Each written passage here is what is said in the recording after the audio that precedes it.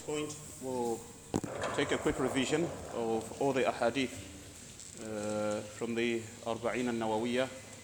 You can go through the matan and see if there is any hadith you did not understand, or any place that was not properly explained, or any comments that you might have on certain ahadith before we close the book and move on to a different book, inshallah ta'ala.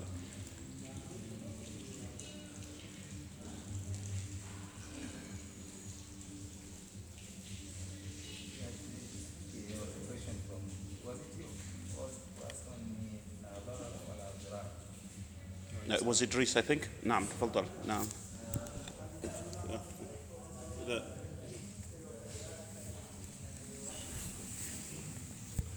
I read something that was linking la dharara wa la dhirar to the qism, a principle from which an Islamic ruling is derived.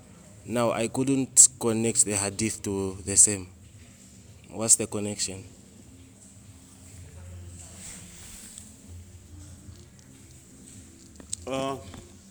La dharara wa la dhirar is one of the strongest ahadith in terms of fiqh or usul al-fiqh, the understanding of the principles of fiqh in Islam.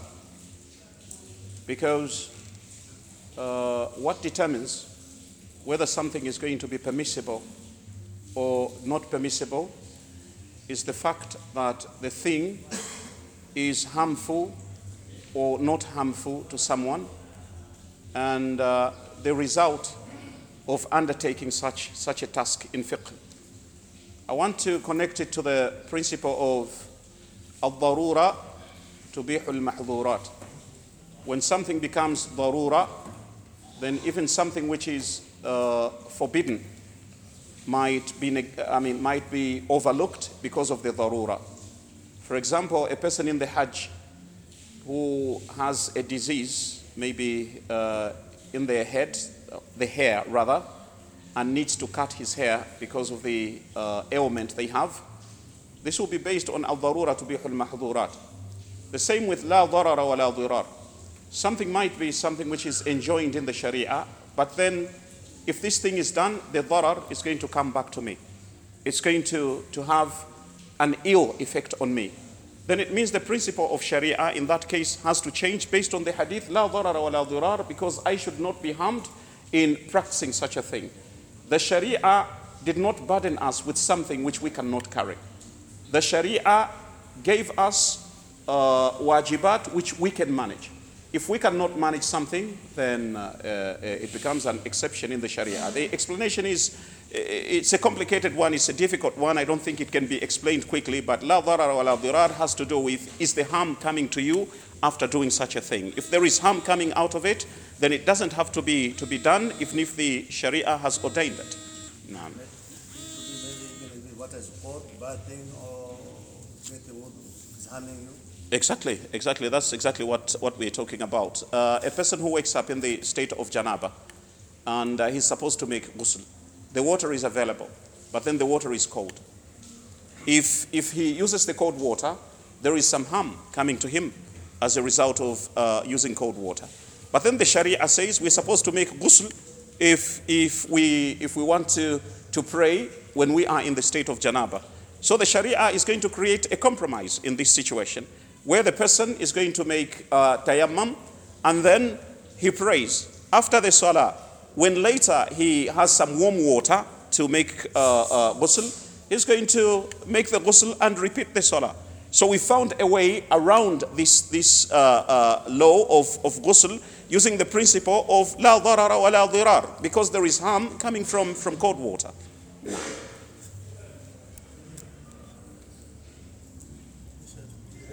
Does it mean that the first salah was accepted or as a result of? No, the first salah. I wanted to ask the same. The first salah, he has to perform the salah because a Muslim is supposed to pray at that particular time. In case if he were to die before repeating the salah, he would be considered to have prayed Salatul Fajr. If he died before he gets the warm water, he will be considered to pray Salatul Fajr. But if he dies after obtaining the warm water and he decided not to take a bath in order to repeat the salah, then he will be considered to have skipped Salatul Fajr. You get the point? So it's acceptable before he gets the warm water. The moment he gets the warm water, that salah is now cancelled and has to be prayed again.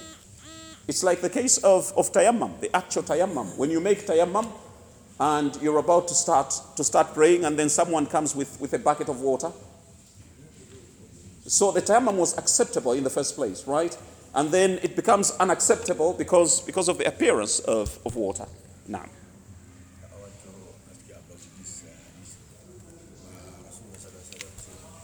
الحقول الفرائد بأحدها فما أبقت الفرائد فلأولى لرجل ذكر. So the meaning I hadn't. In this hadith we explained that each one has a faridah in the fara'id. For example, a daughter, a wife, a mother, we explained all those fara'id. Then what remains after the people of fara'id have taken what they're supposed to take, then the man, awla rajulin dhakar, is the one who takes the rest. For example, in this case we have a son. It means everything else will now go to the son after the people of fara'id have taken their fara'id. And awlawiyya goes like this. First is the son. All right? This is the awlawiyya. If the son is not present, then the awlawiyya shifts to the father of the deceased. All right? The first is the son. If the son is not available, then the awlawiyya is going to shift to the father of the deceased. If the father of the deceased is not available, the awlawiyya shifts to whom? The grandfather is the father of the deceased. The grandfather of the son is the father of the deceased.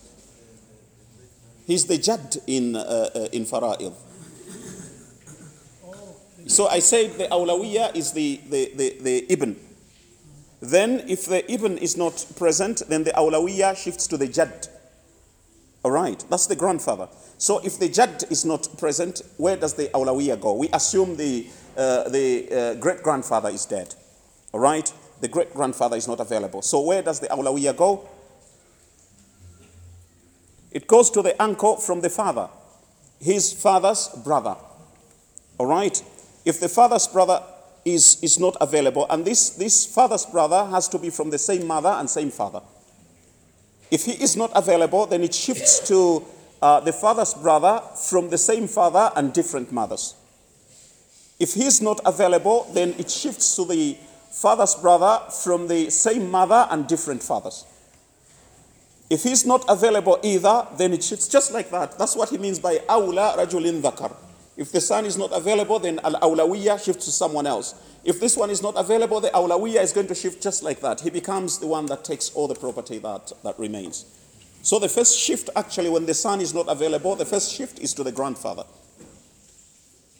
So the people of fara'id are going to get their fara'id, then the son waits. Everything that remains is for the son. If the son is not available, everything that remains is for the jadd.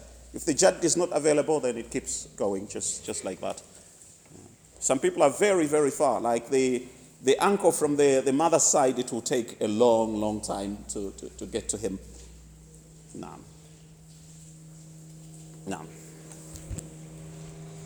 Based on the previous question concerning Salah, does that also apply to someone that doesn't have Tahara? Say, for example, you urinated without using water, you're traveling, and you've noticed that your clothes are dirty, and you find yourself at a mosque. What do you do? No, in the case of a person whose clothes are not dirty, he has to change his clothes before he can perform the salah. The issue of janaba that I mentioned does not apply to the clothes. In other words, your question is that does he pray with the dirty clothes and then go home and make ablution and repeat the salah? No. Exactly. No. He has to change his clothes and pray in clothes that are clean. It's a different issue altogether. And if he can't change? Sorry? And if he can't change, it's not a possibility. For example, he's traveling and he only had what is just putting on. He would pray. He would pray. Al-darura tubi'u al-mahdurat. If he can't change, then there is no other alternative. You remember here we agreed that a person can pray naked if there are no clothes. All he has to do is sit down. Does he So- repeat the salah? The one who prayed naked, No, the one that didn't have clothes to change. When he reaches, if it's immediate, yes. But if it happens such that there are many salahs that passed and it's many days later, then there is no need. I see some people, Naam. they stay a long time, even they're traveling. They say we don't pray. They don't pray. We see them, we're traveling people here in Tanzania. They say because They say they are traveling, they are not praying. Because of their traveling, they say we are not praying up to we reach where we are going. No. They're supposed to pray. They should make qasr and jump on the way. Again, I'm asking them, they say no, that is what we do.